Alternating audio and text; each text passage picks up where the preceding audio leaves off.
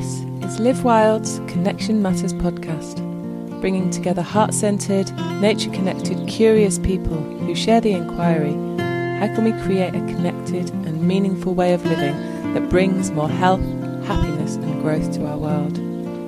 My name is Leona Johnson and I am your host. Hello and welcome to Connection Matters podcast once again. I'm really pleased to be here, really happy today to be bringing you this episode with Azul Tomi. Azul is a really powerful woman, and we did this episode quite a while ago. It feels like a while ago now, maybe it wasn't too long, but it was really current at the time, but I think it's still really current. It's really deep and interesting, and Azul has a very unique perspective on things, and I always love listening to her. To give you a little bit of a taste of Azul, she is a weaver of chrysalis and an active visionary for Soulland, making the world of our longing. Soulland offers ensouling courses, mentoring, rituals, ceremonies and apprenticeship to engage and to support the passaging, the maturing and the homecoming back to Earth for our species. She writes, "I am a designer of soulful rituals, an earth artist, a sacred activist and a mentor devoted to restoring humanity back to a deep and honourable relationship with the visible, the invisible and with our living Earth. I share wisdom teachings centred around maturing as humans, grief ritual, women's rites of passage, earth-informed art and life-cairn dedications for honouring extinct species. I am a tree sister who lives in a little wooden cabin on the edge of the wood in Devon, England, part of my response to my full engagement with earth wisdom tenders. Extinction rebellion, deep adaptation and the work that reconnects, in deep love and wild grief with life. Influenced by my primary guides and mentors, Joanna Macy, Francis Weller and Sobonfu Some, as well as my own deep listening to darkness, mycelium, the earth and the waters. In the past, I have cultivated earth-connected leadership and youth programs, reverently showcased folk art at my Dartmouth shop and coordinated a diverse community coalition to reforest the oak groves surrounding the River Dart in 2002. I hold a master's degree in ecological design from Schumacher College, the earth of collective grief, as if life and death really matters. That's the title. I am the mother of a strong, devoted and dedicated young man, Roman, who lives in America. My father lives in Lebanon, my sister and brother in Paris. I was born in the 1960s in Beirut to a French mother and a Lebanese father, always with a finger or 10 into the beautiful and sacred animist ways which are based on the knowledge that all natural things on our earth have an interconnected ecological soul. From participation in the start of the transition movement to the London urban food growing scene, seed banks and reforestation projects, whatever vision I activate and initiate is sourced in our animate world, deep ecology, soul imagination and deep transformation. Past ventures include Food from the Sky, London Freedom Seed Bank and Embercombe. That was quite long, but I felt like I really wanted to share it because Azul, when you meet her, you can really feel all of these threads of connection, all these threads woven into her that she's been involved in, and the depth that she has given to her own spiritual journey and healing, actually. I found her quite terrifying the first time I was in a workshop with her, and we were a little bit late, and it was like... I don't know, being held to account, actually, just fully being held to account. And she's very authentic and very clear. And I really wanted to be a good trainee, a good apprentice. So I didn't like being told off, but she has a very loving and warm way to her. And I was impressed and grateful to receive her teachings whenever I did an apprenticeship to grief. in 2019. So pleased to be bringing you this conversation with Azul today. Before we do that, just a reminder about our Patreon account. If you don't know what that is, for as little as £3 a month, you can support this podcast and enable it to continue so that we can talk to more amazing weavers of life and living. And you can do that by hopping over to www.patreon.com/Connection Matters Podcast. It's really invaluable to us. I'm really grateful to all those who already support us. You know who you are. Thank you so much. And also to all those who keep listening and keep tuning in to finding more ways of connection and re-inspiring yourselves and opening to the many different ways of connection.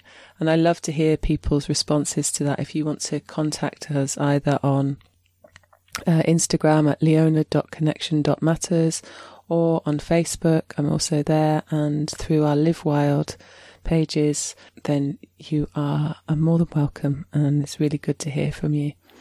Don't forget to subscribe if you haven't already. Just by hitting that subscribe button, then you get all of the new episodes into your inbox, your device. And yeah, I am pleased to share this with you today. Azul Valerie Tomei. Hello, Azul. Hello. Thank you so much for agreeing to come and speak with me for Connection Matters. I had a long list of people who I wanted to speak with when I started this project, and you were very near the top because I have just loved all of the things that you've been bringing over the last months and the last years, in fact, which is why I came to work with you last year. So welcome, and thank you so much for being here. And I would love, before we start, to just share a little bit of gratitude. What am I grateful for today? I am grateful for the capacity that I have to feel emotions. Today I've felt so much happiness and so much joy and so much so grounded and contained. And I've also accessed my tears and my sadness and that despair that I feel whenever I hear of the trauma that's being experienced and being, manifest in so many different ways. So yeah, I'm really grateful for the knowledge that I have that allows me to be with that sadness and be with that despair, and at the same time not fall into it, and be able to, experience the joy for what I have and the moment of presence and awareness that I have here and now. Because I know I'm super privileged and super grateful for all that I have. Thank you. Thank you. I really want to honor you as well, and your journey and what you're offering to the world. I'm very touched by it. So I'm very grateful to you and your courage, and you're following your longing through all the gates.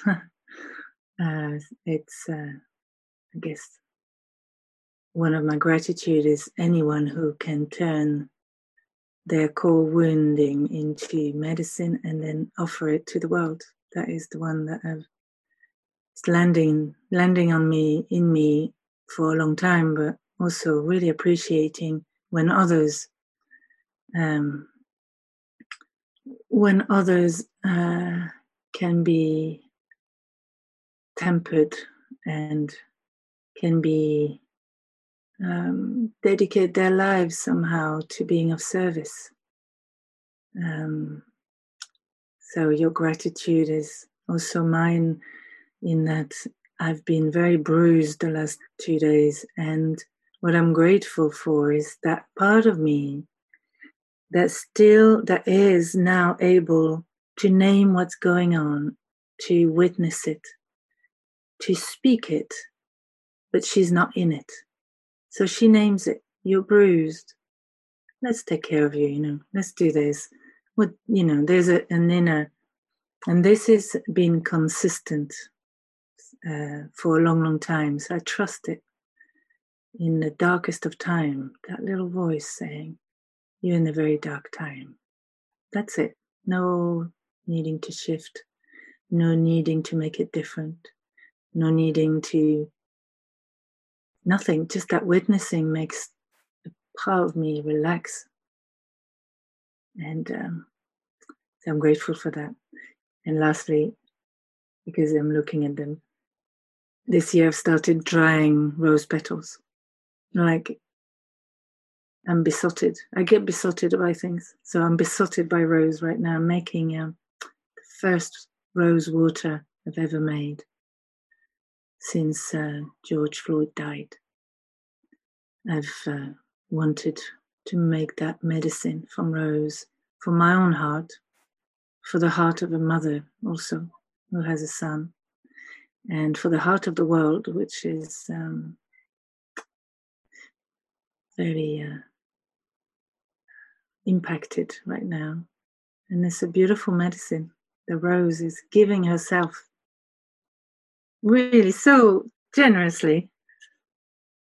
So yeah, half of the cabin is full of rose petals. Thanking the rose. Wow, yes. Yeah. Mm-hmm. Well, I join you in that gratitude. I don't know the rose very well, so I will pay attention from now on. Yeah, thank you for doing what you're doing. Actually, I know that you have been holding awareness to support the passing of George Floyd since he died, and I wondered if you would share about that.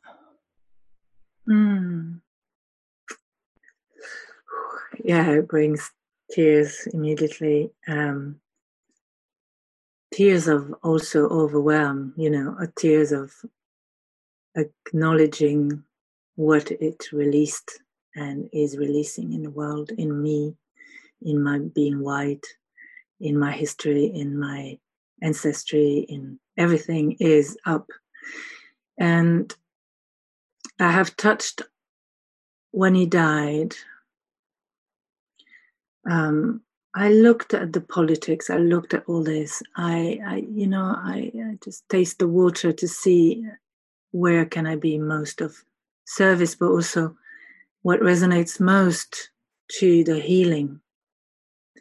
And what I've done since my mother died is do a 40-day vigils, 40 nights and 40 days vigil.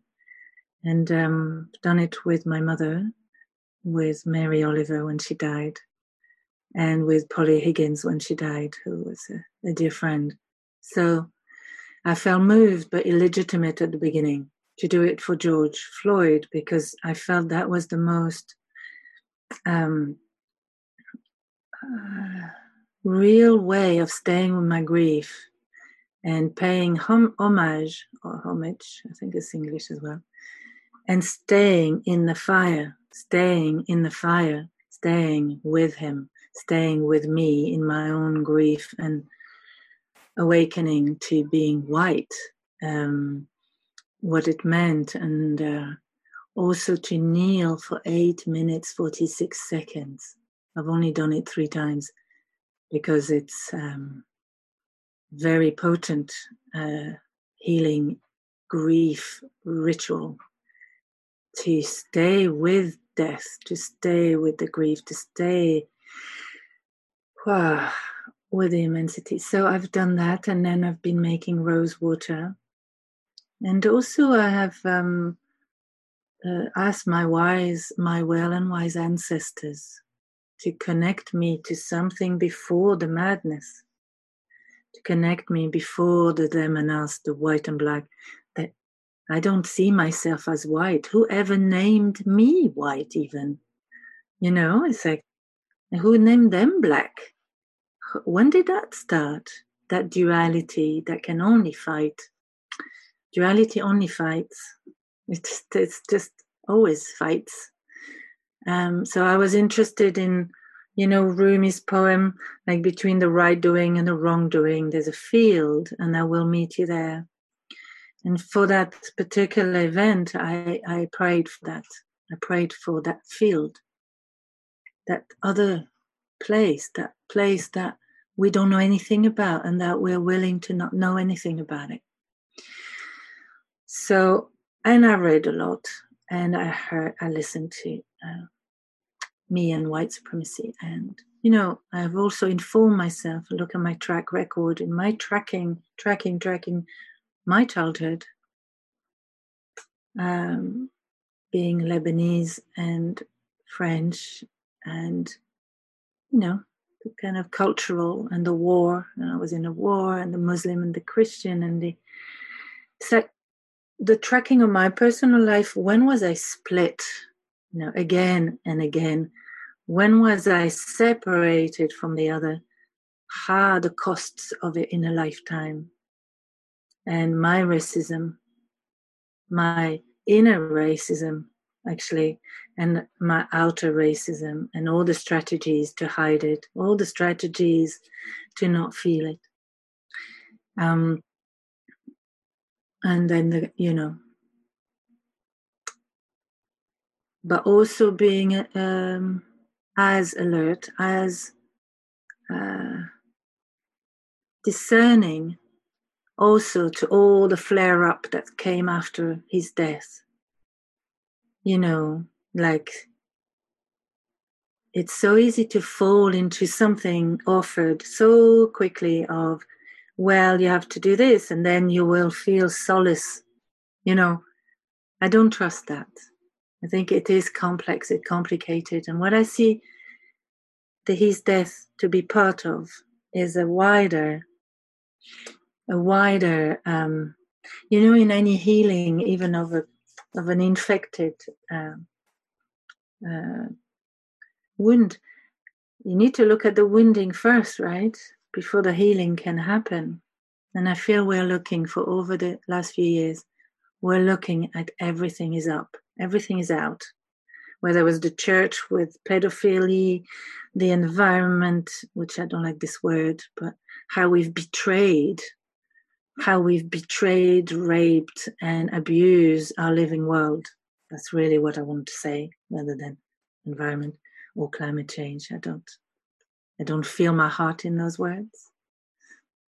Now this white supremacy, and also I want to add other few supremacy, the man over woman supremacy, the human over the living world supremacy, the corporates over the sacred supremacy. So that's what it's opened up for me. It's like, yes, and I have been betrayed and brutalized myself under these to give a wider, a wider frame to be able to belong to, to feel a sense of belonging in this maddening crisis. And I bless his service. What else can I say? Like I don't know if his soul knew about what was going to happen, but what he's activated is extraordinary in his death. So, yes, and the white policeman. My goodness, can't even imagine what's happened to his life. It's like, but both of them are me somehow, I feel. Mm-hmm. Do you know what I mean? I mean, maybe I'll explain a little bit because it might be just a few threads. But, the moments where I didn't go and help, or the moments where I colluded to silence, where, all this to me is the same then that knee on his neck.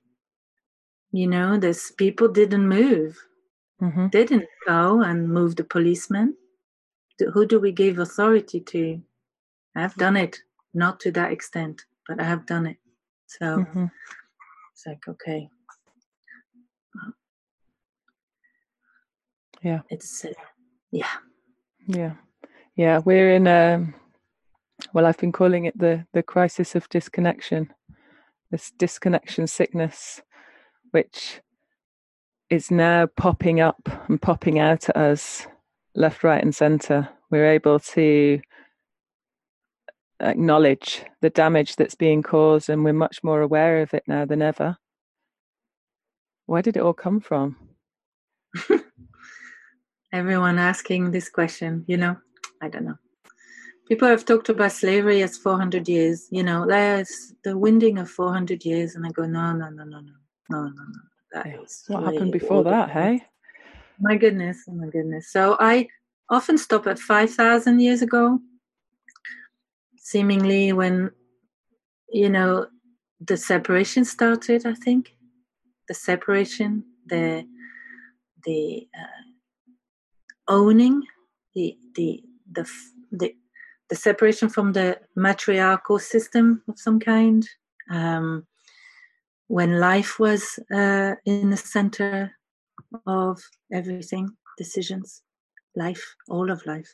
And I think perhaps it is a time where we were not feeling so separated from the web of life. And then it just went on like a terrible spell. There's a lot of betrayal. It's the word that comes for me at the moment. Betrayal. And to add to what you said, the disconnection, I would add also our amnesia through generation. How the amnesia was passed on to where we actually belong and where we come from, which is with all the other beings.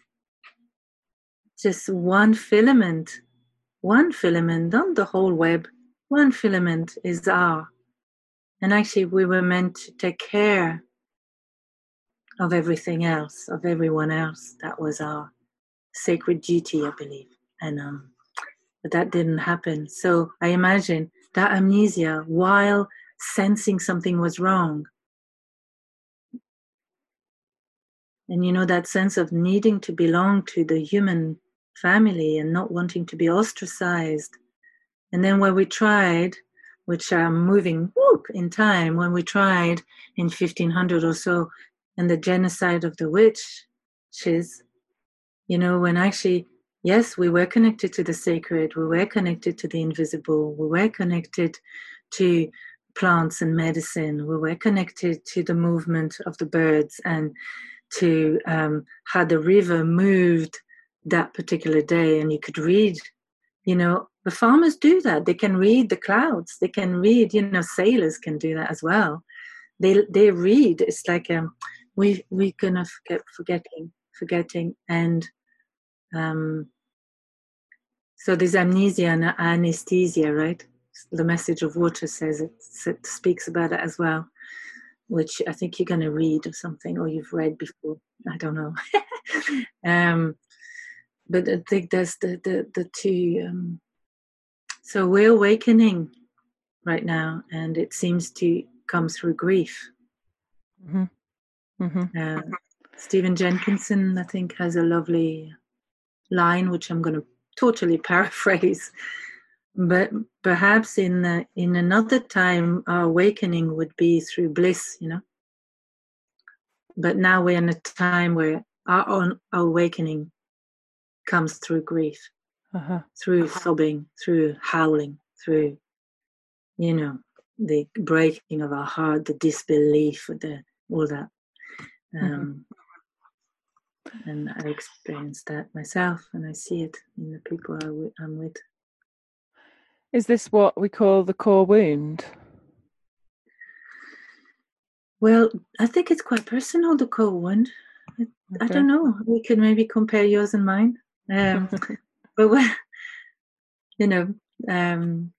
this lovely many people that work with mythology and metaphors and often talk about to identify your core wound, and then that is where your gift is.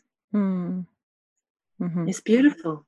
What a beautiful thing to offer to someone who is just totally has totally personalized or identify with their wounding, feeling drowning in it, to say, welcome to your wound. Welcome, because this is the raw material in alchemy, the prima materia. Sorry for people who don't like Latin. I'm sorry. There's a lot of wounding on these lands about Romans. So I'm aware of that as well now. In the language, wow. Okay, so so to bring that medicine to the world by staying with it and being in good company with people and beings. I mean, my healing mostly come from non-humans, and then a few key mentors, human mentors. I wonder if now is a good time to talk about the message that came from the water. Because it's one of the first things before I started working with you. It was the thing that I noticed on your website that, wow, it just felt so powerful. Oh, and so big and so brave, actually, of you to bring forth in the way it needed to be brought forth, I guess. And I wonder, well, maybe this is a conversation for afterwards, but how many of us get messages and have really good, clear messages from the elements, from other beings, from our inner self, and we just ignore them or push them away or deny them. But yeah, let's first talk about I'll read the message that came to you from the water. Yeah. And I'd love to touch on what you've just brought up as well afterwards. Oh, and just to let you know, I've got a teeny tiny spider crawling over the head of my microphone at the moment. So we've got some spider medicine with us today, weaving our words. So the message of the water was given to you on December the 2nd, 2016 by the River Dart in Devon, the UK. And it's the guide of all Solon's offerings and to our passaging world. My dear child, do not worry about me, water. I recover quickly with the song of our birds, the love of trees, with movement, moments of rest, and the prayers moving around our earth. I regain balance with your heartfelt tears, your remembered songs added to the ones of so many now. Do not focus your energy on saving me. Something way more profound is taking place right now. Listen and observe. All of us, soil, water, plants, air, animals, and all ancestors are calling you, humans, to us so we can save your species. We know and have known for a while that you do not have much time left if you do not wake up to your birthright belonging to Earth and come home soon, real soon. We keep dying. We keep giving away our lives to shake you up from a deep and very long amnesia. Once you can allow the truth and quality of such love to permeate through your traumatized being and desolate soul, you will wake up from a lifetime of anesthesia to your immense grief and capacity for love. When you create containers of sacred beauty that opens your heart to what love truly is, then you will realize with a massive sob that you were loved all along, always have, and forever by all of us who you think you are saving. You have 5 years as a species to wake up, mature, and remember in your bones that you belong to life.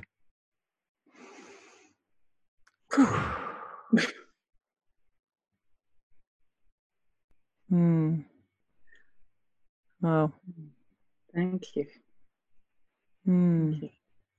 Can you tell us more about this? Your voice really touched me with this.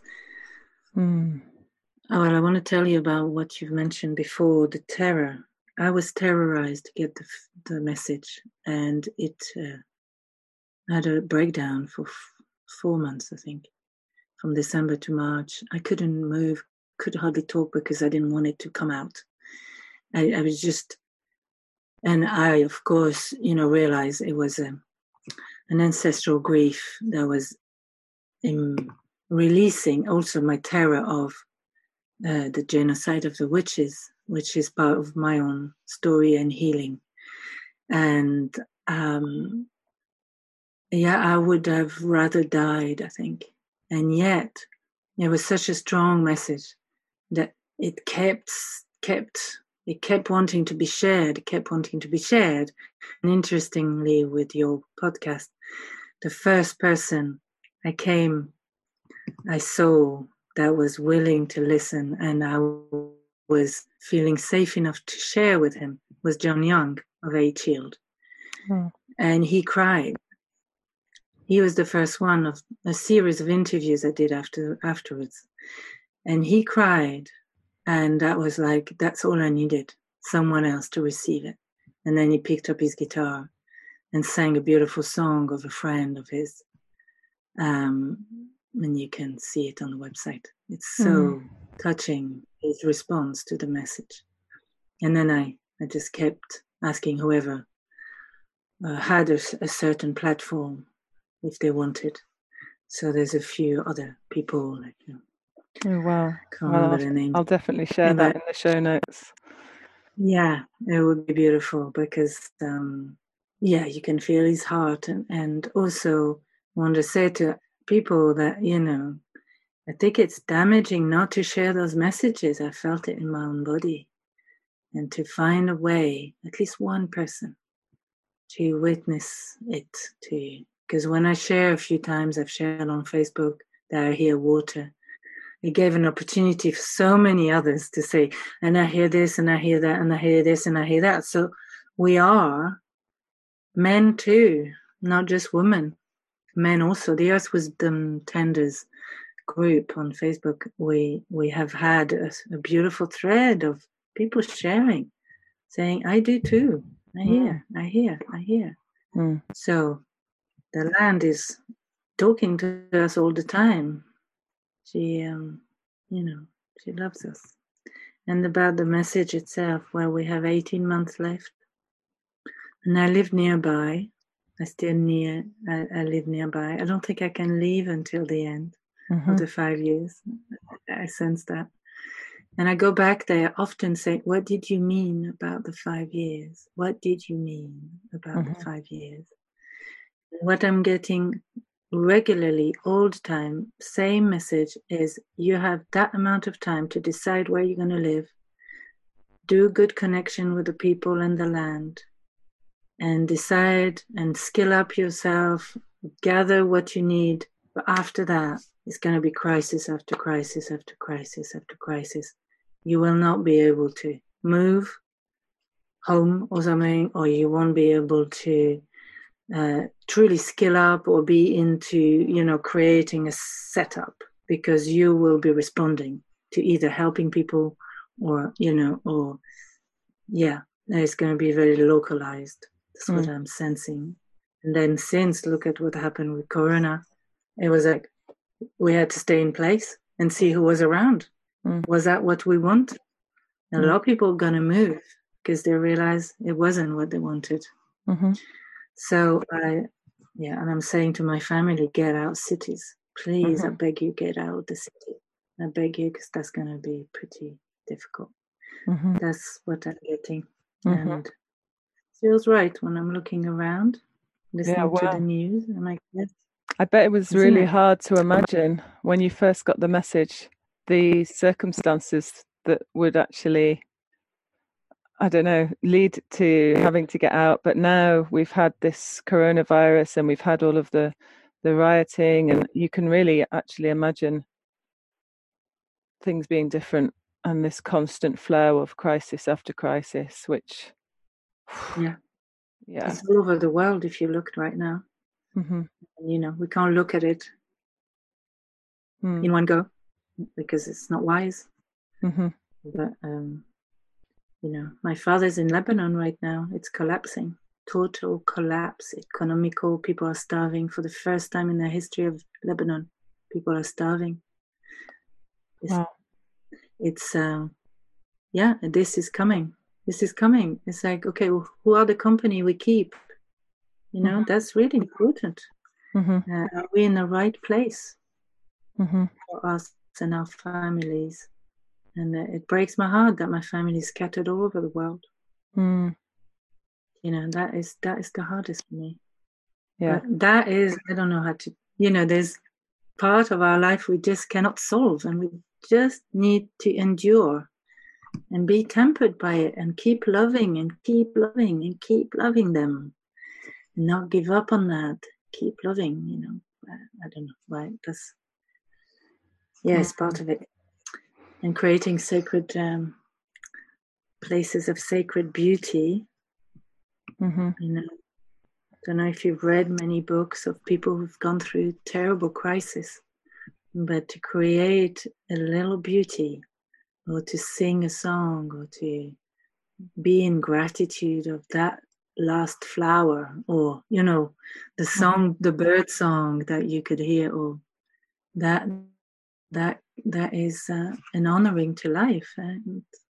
I was going to ask you about this because I feel so many of us are waking up to the realization that life may not go on as it was before, and this is, on many levels, is a good thing because we know that the way we were living was destructive and not in alignment with who we should be as humans. But it's also a lot to let go of whenever it's all we've ever known, to be able to have in this Western world, at least, we'll be able to have freedom to move and to be able to get whatever we wanted whenever we wanted, pretty much, and never to have really felt what it's like to have mass scale hunger or lack of resources. And we may move towards this, but what we're also facing is an awakening, a realization which will bring a lot of trauma, a lot of grief, hopefully a way, but how do we do that well? How do we turn towards that, as we were discussing before? How do we make the most of this time so that we can process it well, and so that we can move beyond into reimagining a new way, a better way of being in connection with life? That's a question. I love it. Thank you very much. So what I see is, until recently, we've lived, you know, imagine a tree, and with the roots and the trunk and the branches, and you know the difference, or the kind of, let's say difference between soul and spirit, for example. So spirit is the elements of air and fire, and it's all out there. So it's the branches, the leaves, and they're reaching up and out, you know, like, wonderful. And I think the era is gone. This is completed. We're not in this era anymore. And we are asked to go down into soul, the world of soul, which we haven't been brought up to like very much at all, right? So it's earth and water. It's about deep emotions, and it's about descent, and it's about the dark night of the soul, and it's about looking at our roots and where do we come from, and who's there, and what is this place, and how am I relating to place right now, here, very close. And I feel this is where we're going and the more we can relate and be in intimacy with the soul, what that means to us, and how we feed our soul, and how starving she is. I say she because it's feminine in French, and I like to put genders sometimes to English words. English doesn't have gender in your language. It's very strange to me. So here we go. We are asked to go into real descent, into a rite of passage, into a deep initiation to we don't know. So it's also that place of the chrysalis, that soup stage. So what I've been working with, and I'm writing 2 books right now. Books are coming. But it's like, okay, so here we go. We are called to this. And I noticed, and I did a master's on grief work, because I noticed we had no relationship to grief or to death. And then, either how do we love things? I'm not sure. It's a bit fluffy sometimes. It's a bit conditional. It's a bit like, well, I love you, but even to the earth, I love you a little bit, but you give me more. This, it's like, yeah. Anyway, and rite of passage, we have none. So who are we? Who are we? So if we are called to go to descent, which we are, I see it all over the world, and we have no relationship to soul, it's going to be a very frightening journey. And I can see, the mentoring I give, and people are terrorized. And the image they share with me is, I'm on the edge of the pit. I'm on the edge of the pit, or I feel I'm falling in the dark, or I feel, I'm so scared of being pulled down, things like that. And I'm going, yeah, that is it. That is what Mama, our dear Mama, is calling us back to her. So when you said something I really wanted to respond to, when we said, so who are we going to be, or something? Did you say something? Or who are we going to become? I'm like, I don't think it's to do with us. Can we let ourselves truly be dreamt into the new form? But there's still such an arrogance in us that we're still colonizing our journeys even. We are still colonizing our rites of passage. Our initiation is going to be under my term. So if I do that, under that, and then I'm going to, we're going to be this kind of people, or this kind of people. We're going to be that. I'm like, whoa. Well, I don't think so. But it's that colonization is everywhere.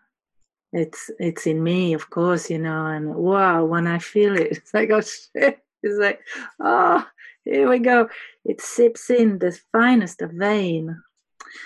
So we cannot colonize this journey, or commercialize it, or control it, or, it's not going to happen. So what I suggest, if there is anything I could suggest, is to look at the relationship we have with who I call the Four Sisters. And there's a little book coming out, beautifully illustrated. It's a vision I had when I was walking in the forest. So imagine there are 4 sisters in the last forest on the earth. That's all I give you, and I give you the names of them. And the 4 sisters are grief, love, death, and rebirth. In the story, they are calling us to enter conversations again, because they are the backbones of what it is to be alive. And we don't enter conversations with them anymore. At all costs, we don't. We take medication, we numb ourselves, we have facelift because we don't want to see death. We have cellophane paper around anything if we eat meat. It's like there is no connection to death. Death is cleaned off very quickly. We don't see dead bodies anymore. We don't see death. We just don't. And any initiation requires a small death as well of a previous personality or identity. And we don't want that, because we don't have a conversation with her. Death is only frightening, which is not really. Because we don't know where we're going. We don't know. We're going down. Yeah. We're going down into the soil. It's a descent. Look at the world. We are in total descent. People don't know what to do anymore. They can't think of anything. They don't know what their work are going to be. They don't know. That is descent. Descent, there's little creativity because you have to descend, and we have to pause and feel our mortality. I was ill with corona and I felt my mortality, but also my arrogance. Wow, that really hit me. Oh my gosh. Oh, yes, you had coronavirus. You had it really full on, didn't you? I had it full on. And for 3 days, I wasn't sure if I was going to make it. But until then, that was my rite of passage somehow through this corona.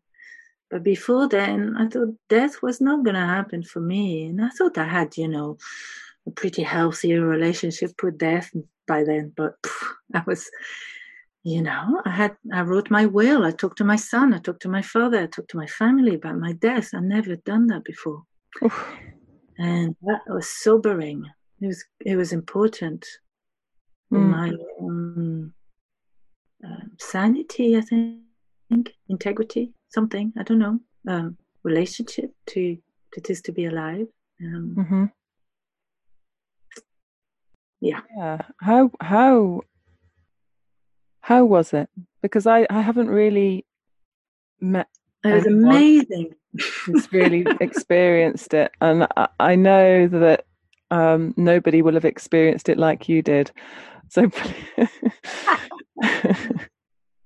I have to say I went with gusto.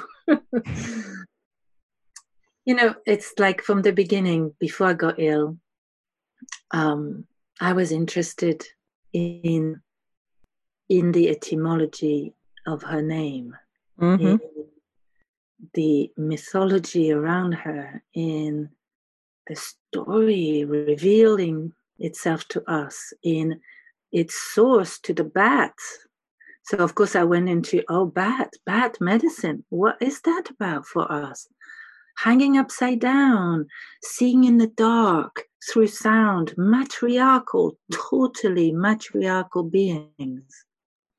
Okay, the crown, corona, crown. That's what it means. Is that, are we being initiated in our sovereignty at last? Are we called to be mature human being? That was my tracking. That's how I search for things. Lungs. I mean, goodness, lungs. Lungs, grief. It's the organ of grief. And of course, personally, my grandmother, my mother died of both lung disease, of unprocessed grief. It is my work, this generation, no accident. Of course, because we're not separate from I wanted to say constellation, but actually it is a kind of constellation. But our ancestors, our family. So it was hard. It was hard. And what I realized afterwards is I also learned a lot about the language of soul. Like I needed to create a chrysalis. I knew I was dying. In a way I did die. It wasn't, obviously, it's not the big death. It's not the Kairos death. It's not the big death. It was one of the small deaths of any initiation. So I was never at war, and I was very upset to hear the language and very angry, actually, to hear that. Actually, I was furious, not even just angry, at the robbing. I call it a robbing, a sacred robbing of our government, to call it a war, an enemy, fighting it, get rid of it, demonizing it. I'm like, I was screaming, going, you have no idea what you're doing. This is a sacred theft. As leaders, you could have offered a frame of a story that could have been so transformative for so many. No, what we had is fear, control. Look at us now. It's crazy what's happening. We are being watched, masked, distanced. It's that separated. That grieves me even more. The other becomes dangerous. You know, every time I go to any shop now, that's what we talk about. That's what we're happening. The choreography has shifted. The language. We've got new words since, haven't we? Like, who invented these words? Lockdown, distancing. These people that are not working anymore, there's another word now. They can't check their email. Yes, word. Oh, I've forgotten the words. Yeah. Did you know what I mean? And I'm sure people know what they mean. Never heard that word before. Yeah. So, and of course there will be, like any crisis, there will be an underworld. There will be some of us, I hope many of us, who will not obey to this. You know, we won't. We will be like mycelium. You know, we are mycelium, and we will keep communicating, and we will keep helping each other, and we will go underground, invisible, and we will sprout out where we need it. I have no doubt about that. I'm not worried about that. But I'm very angry when people of so-called power who have some sort of leadership steal a possible sacred journey. And they've done that in France, in England. It's infuriating, but that's what we've got. So my journey was, I am so grateful. And what I want to say is, don't be scared. And to be honest, if it is time for us to die, it is time for us to die. You know, I even if my father, and I was so scared that my father could die in Lebanon, it kept me up at night. I howled with the pain of the possibility. And of course he didn't. However, he could have. He could have. You know, he's an older man. And he's well and all, but we don't know. So that's why I was thinking some people got touched by it, some didn't. She's very, and I had this vision when I had the temperature of her DNA, the DNA of corona, the virus, entering my DNA in a sort of spiraling, dancing thing. Vision again, I was scared to share it. Same thing, going, oh, here we go, Azul with her visions and da-da-da. However, I looked at scientific papers a lot to have a sort of container, a backup for what I wanted to talk about. Every part of our evolution as human being went through a virus. It's there. It is there. I wrote a post, there's some links about that. Some sound scientific paper says every time we've evolved, it was through viruses. And what I heard when I was a bit delirious with temperature and I saw the spiraling DNA is we are part of Gaia's evolution. We are in a time of Gaia's evolution. And I just rested in it going, okay. You know, if it's my time to be compost, it's my time to be compost. I really sense that. Wow. That must take real courage, you know, to to be able to embrace the unknown? I'm not sure. No? I'm not sure it's courage. I am courageous. I am. But I want to offer something else as well. I remember those moments where I had choices of fighting it or being scared, or it was a dissolving. It was like keep on dissolving, keep on being fluid, keep on being water, keep on trusting life's got your back. Keep on trusting that if it is your time to go, you've got to go. And if it isn't your time, you will be held by Gaia. Mm-hmm. You know, that distrust we have about her, actually, we talk a lot about her. You know, we say, go and hug a tree and be bathed by forest and da da da. But actually, when the shit hits the fan, there's not many of us that actually trust her. Mm-hmm. The truth. Mm-hmm. The truth of my observation.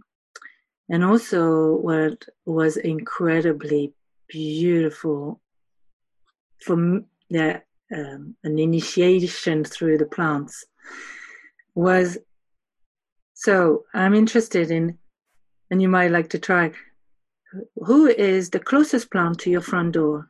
You know, the first Ivy. one. Okay. Mine is Herb Robert. Okay. She's self-seeded in a basket, right? Okay.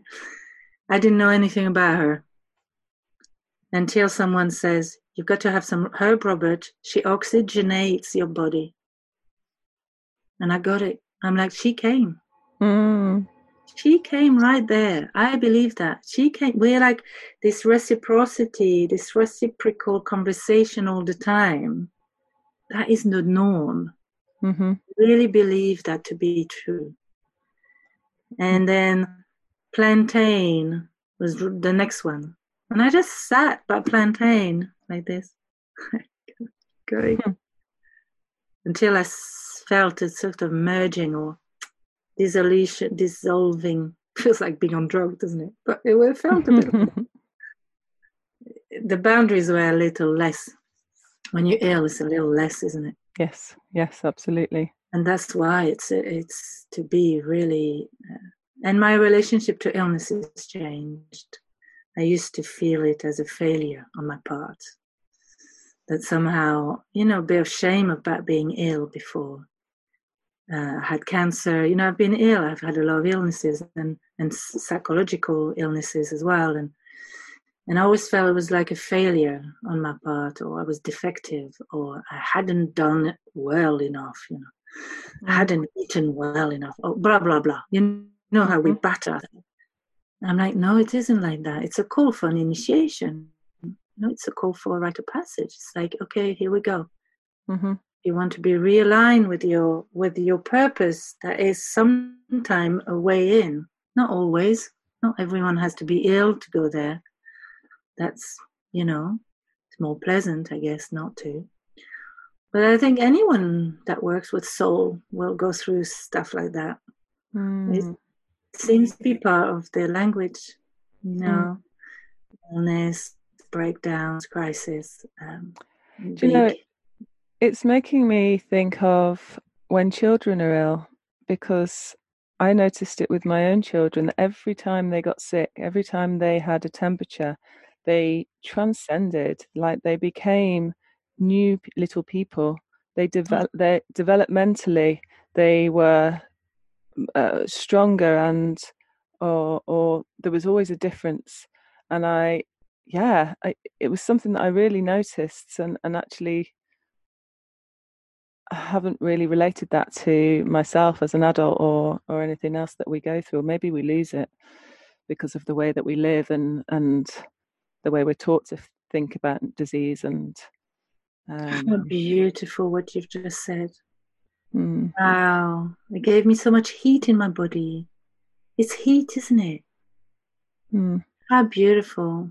And what do we do with illness? Usually we medicate. Suppress it. Yeah. So it never has a chance to initiate us fully, because we never go down to the bottom of it. We never go with her, with it. We don't go to gravity, to fall down literally. It's a shame. It's a shame. I don't like that word. It could be different.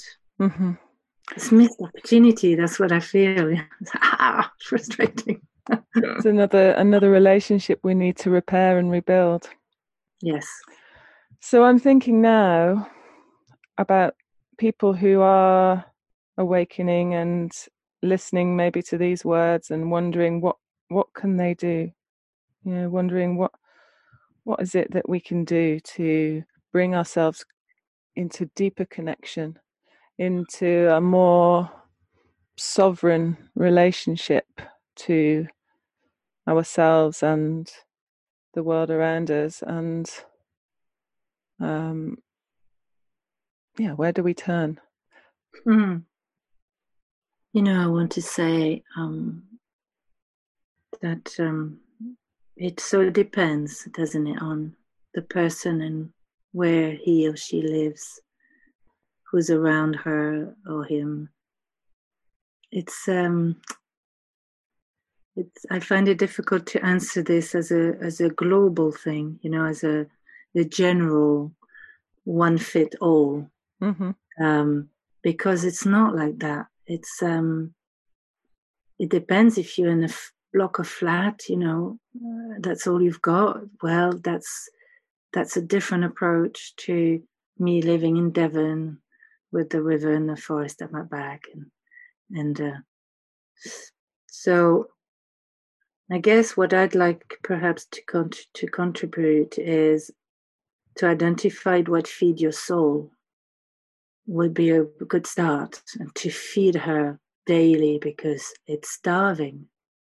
So, if it's music, if it's rituals, if it's dancing, if it's making beauty, if it's if you can connect to another living being that is other than human, then that is fantastic. But I don't want to exclude people who don't have any, not even a plant in their home. That exists. Some people do. Now, probably they might not listen to your podcast. I don't know, but maybe they do. But also to be kind with people who cannot be doing what we do, but feed your soul. I think everyone can access that. Identify what feeds your soul, and running water, being in water, in a bath, or if you can, it's replugging us, really. Sink to the water and then imagine it down the drain, singing to everyone else. I do that a lot. I do. My shower is a very sacred space. Yeah, it's wonderful. It's wonderful. Imagine every droplet, gathering this love and song and going down, being service to others. It's always wonderful for the heart, isn't it? To help someone else, something else, another being, create beauty, art. Art. Yes. Yeah. I've been loving your pieces that you've been creating with the trees, with the stumps of the trees. Is that what you would call them? Yeah. And how beautiful. It just came art. Before your call, I was there. Beautiful. Sometimes things are too big for my mind to comprehend, so I allow the images to soothe my heart a bit and also reveal something I couldn't think about. So I'm painting, this recent one is around the 12,000 satellites that are going to be switched on by SpaceX. It cracked me open and I couldn't function for a few days when I found out. I read about this. This is the story of them putting 12,000 satellites into our orbit, into the close orbit, so that we will be able to see them and everywhere. It's like a net over the earth, literally, when you look at the image, apart from the North Pole. Mm-hmm. It's a net. They've sent a few hundreds already. They have the okay. Somehow, suddenly, what was a common, space was a common. It was declared in 1958, I can't remember, as a common, now been colonized. Yeah. So it's affecting many things. But I think when there's no solution in the comprehensive, like, then what's left is prayer, I think, and magic, and art, and all the artists then can come out of, and that is where we need artists most, I think, is to show the invisible, to make sense of to give a little sense to things that don't make any more sense. So it's like a dream being revealed when I paint. I don't know. And then I enter conversation with them. And I listen to them. And I did one when I was healing from Corona. You did? Yeah. And I'm very glad that some activists in Brazil are using it now for their leaflet for the protection of the Amazon. Oh, wow. So I was like, it just happened, Yeah, the lungs. Oh yes, I remember seeing that one. So beautiful, so beautiful. I have 3 of your images up on my wall, actually. I love them so much. So we're coming to that time where it'd be nice if you don't mind sharing with the people who are listening, where they can maybe see some of your art, maybe they can find out more about what it is that you do and make contact if there are things that they want to. Yes, beautiful. Thank you. So I have a website called souland.org, SOULAND.org. And I'm about to make an oracle set cards of all the artwork that will be available soon. And on the website, which is being refurbished right now to adapt to so many changes, there will be the books. There's a book that just come out about the 4 sisters in the last forest on earth. Beautiful images from an illustrator. And a book about the sacred work of grief will come, and also with rituals and ceremonies and loads of practices and disciplines that we do. Wow. I'm so excited about this book because I just know it's going to be so needed and so important. And having experienced your ceremony, the way you hold space, I know that it will be super powerful and such a gift to the world. Thank you for creating it. And thanks to you for bringing this to the world, these podcasts, and your voice is so beautiful. You've got such a lovely voice. Yeah, and your questions, your heart, your children, into this wider. Thank you so much. Thank you. Thank you for listening to this podcast. I hope it inspires you to follow your path of deep connection. I love sharing this information, and I'll always share any relevant links in my show notes. If you like the show, please consider supporting it at patreon.com/Connection Matters Podcast. This is where you'll find bonus episodes, giveaways, and behind-the-scenes content from me, as well as having my huge heartfelt thanks for any support you can give me. It really helps with the viability of the show. You can get most of what will be on offer for as little as £3 a month. Please also don't forget to subscribe on whatever app you use by clicking that little subscribe button below. That way you'll get all the upcoming episodes straight into your device. And review on iTunes and Apple Podcasts. It's so helpful. The music that opens and closes the show is actually my very own dad, and you can hear more of his music at soundcloud.com/VisionRay.